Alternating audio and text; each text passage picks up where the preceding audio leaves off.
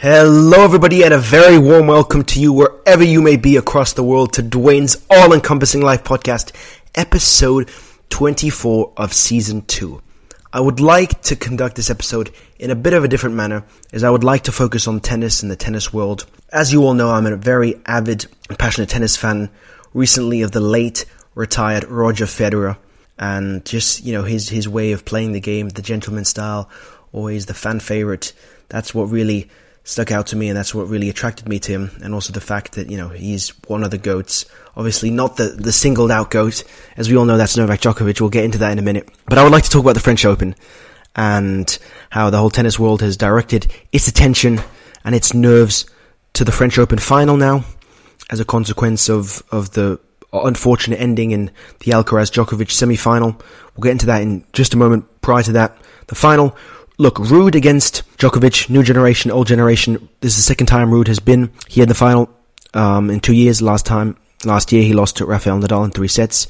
And one thing I just want to say is that I don't hope the outcome is like last year. I don't hope that Ruud gets intimidated by the level of Djokovic's game, and just the sheer fact that Djokovic is a giant, and his track record, the fact that he's won so many Grand Slams, that he is just a superior player naturally.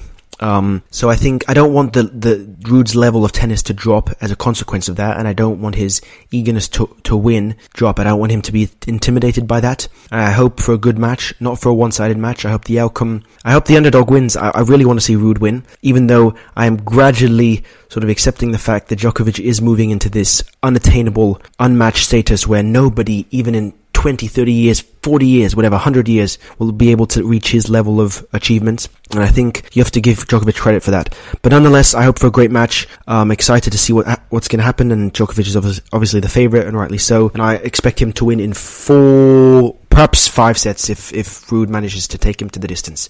But we'll see. I'll keep you guys updated. Prior to that, the semi-final. A very highly anticipated matchup. It was going to be a very unique game of tennis. As we all remembered, Alcaraz took Djokovic the distance in 3 sets, beat him in the Madrid smaller tournament. Obviously, very different circumstances there. The crowd was on Alcaraz's side. In the French Open semi-final, it wasn't. It was more 50-50 or 60-40 or 70-30 for Djokovic, just because he's been around longer and he has more experience. And I was talking to my brother about this, and I was thinking, when was the last time Djokovic has lost a game at a Grand Slam in 5 sets? And that's my question to you listening to the episode. Find me the stat where it says that Djokovic lost a game at a Grand Slam in 5 sets, because of all of my tennis memories, I can only recall he's won a lot in 5 sets. He's come back from 2-0. He's won, I think, the majority in 4 or 3, just completely outplaying any opponent. He has lost in 3 and he has lost in 4, but I don't recall him ever in his career losing in 5 sets at a Grand Slam. But I may be mistaken. Could have happened in the early stages, and I don't think it's happened at all in the latter stages,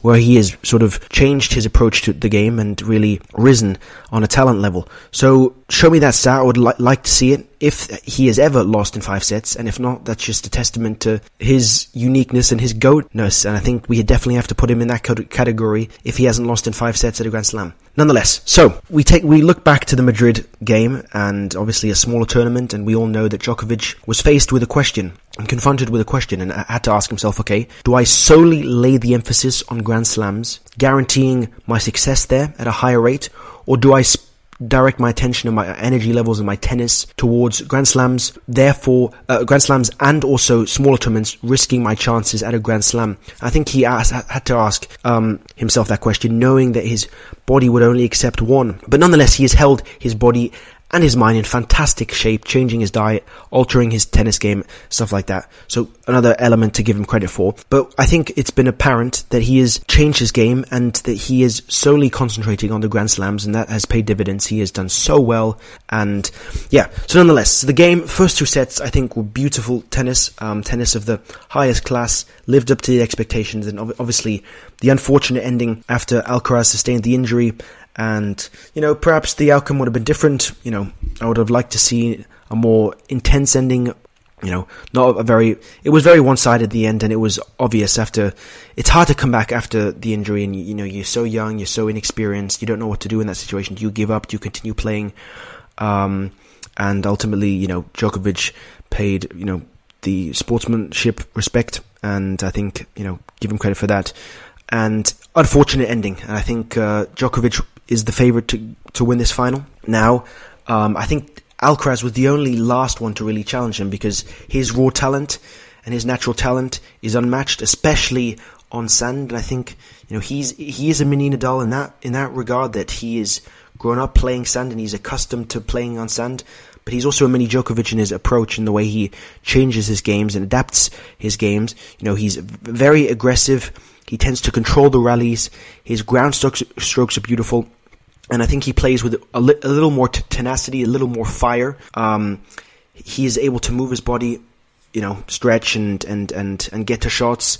And he plays the short ball. He plays stops more often, which I like. And I'm a fan of, because that is a way to get Djokovic, and it proved to be in the second set, perhaps even in the first set, a helpful factor for him to win that second set. So I think I like his playing style, and obviously the unfortunate ending. And one thing I want to address is that people saying that, Alcaraz is the favorite just because he has won so many smaller tournaments on sand and Djokovic is not going to win. I think that's not very nice, because look, you have Djokovic, the greatest tennis player of all time, undoubtedly, and facing him in a Grand Slam compared to facing him in a smaller tournament is a whole another ball game. And I think there are very select few of players that have actually beaten him and can say, I've beaten Djokovic in the last 5 years or last 6-7 years at a Grand Slam. And that takes a lot. That takes a tremendous amount, not just physically but also mentally, to out-conquer a champion and a GOAT like Novak Djokovic. That is, I tip my cap to you, because there are only about, I would say, 5 or 6 or 7 players to do that, and most of them have retired. So not a lot of the new generation that has beaten him at Grand Slams. And until I see that otherwise, until I see, on a consistent basis, people beating him, people rising to the level of his game, I'd like to, then I would start favoring those guys. But until then, Djokovic is my clear favorite for the next 1-2 years. Obviously, considering how long his body can still keep in the sport on the high level that he competes. But he's been showing no signs of aging, and it's amazing to really watch him. Even as a Federer fan, I have the utmost respect for him. And Federer Djokovic were some great intense battles, and I will remember them forever. Those memories will live on. Even some of them were unfortunate, but nonetheless, give credit to Djokovic. Another thing is that, yes, Alcaraz came to the pressure of inexperienced Grand Slam, first time facing Djokovic, and the pressure points, that's where he really lost, and he couldn't rely on those. He missed a lot of sitters, he missed overhand smashes, he missed forehand winners, volleys, backhand. And I think, yes, the outcome would have been different if he had used them, especially in the first set. Could he have won the first set? Perhaps, who knows? He could have also lost the second set, and so the outcome would have undoubtedly been entirely different if certain things had gone into place. But we're sitting here, what if we can't do that? We have to face reality, and reality is that Alcaraz is injured, and as of right now, on sand, the only 2 players that can conquer him, Djokovic on sand, yes, I would say Alcaraz, if he has a good day. And Nadal, he's regressing, and it's tough to say. He beat him last year, and that might be the final time on sand, because Nadal is now undergoing surgery, and it's going to be a while before he steps foot back on court. We'll see. Nadal, after Federer, he might, after surgery, just like Federer, he might not make it to the level that he was at prior to that. Who knows? Nadal is obviously 2 years older, and therefore he might also retire. So we'll see. He might also play the French Open last time and want to win it. Who knows? The future is bright, especially for Alcaraz. Djokovic looks like has 2 or 3 more years for sure. In his situation, he just can't find somebody who can match his uniqueness and his level of tennis playing, and I think that's just unreal considering how much talent there is in the likes of Zverev, Medvedev, TFO. I mentioned Alcaraz, Sinner, Rublev. There's so many guys that I don't know what it takes. Is it the mental rigidity? Is it the experience that they're frightened of?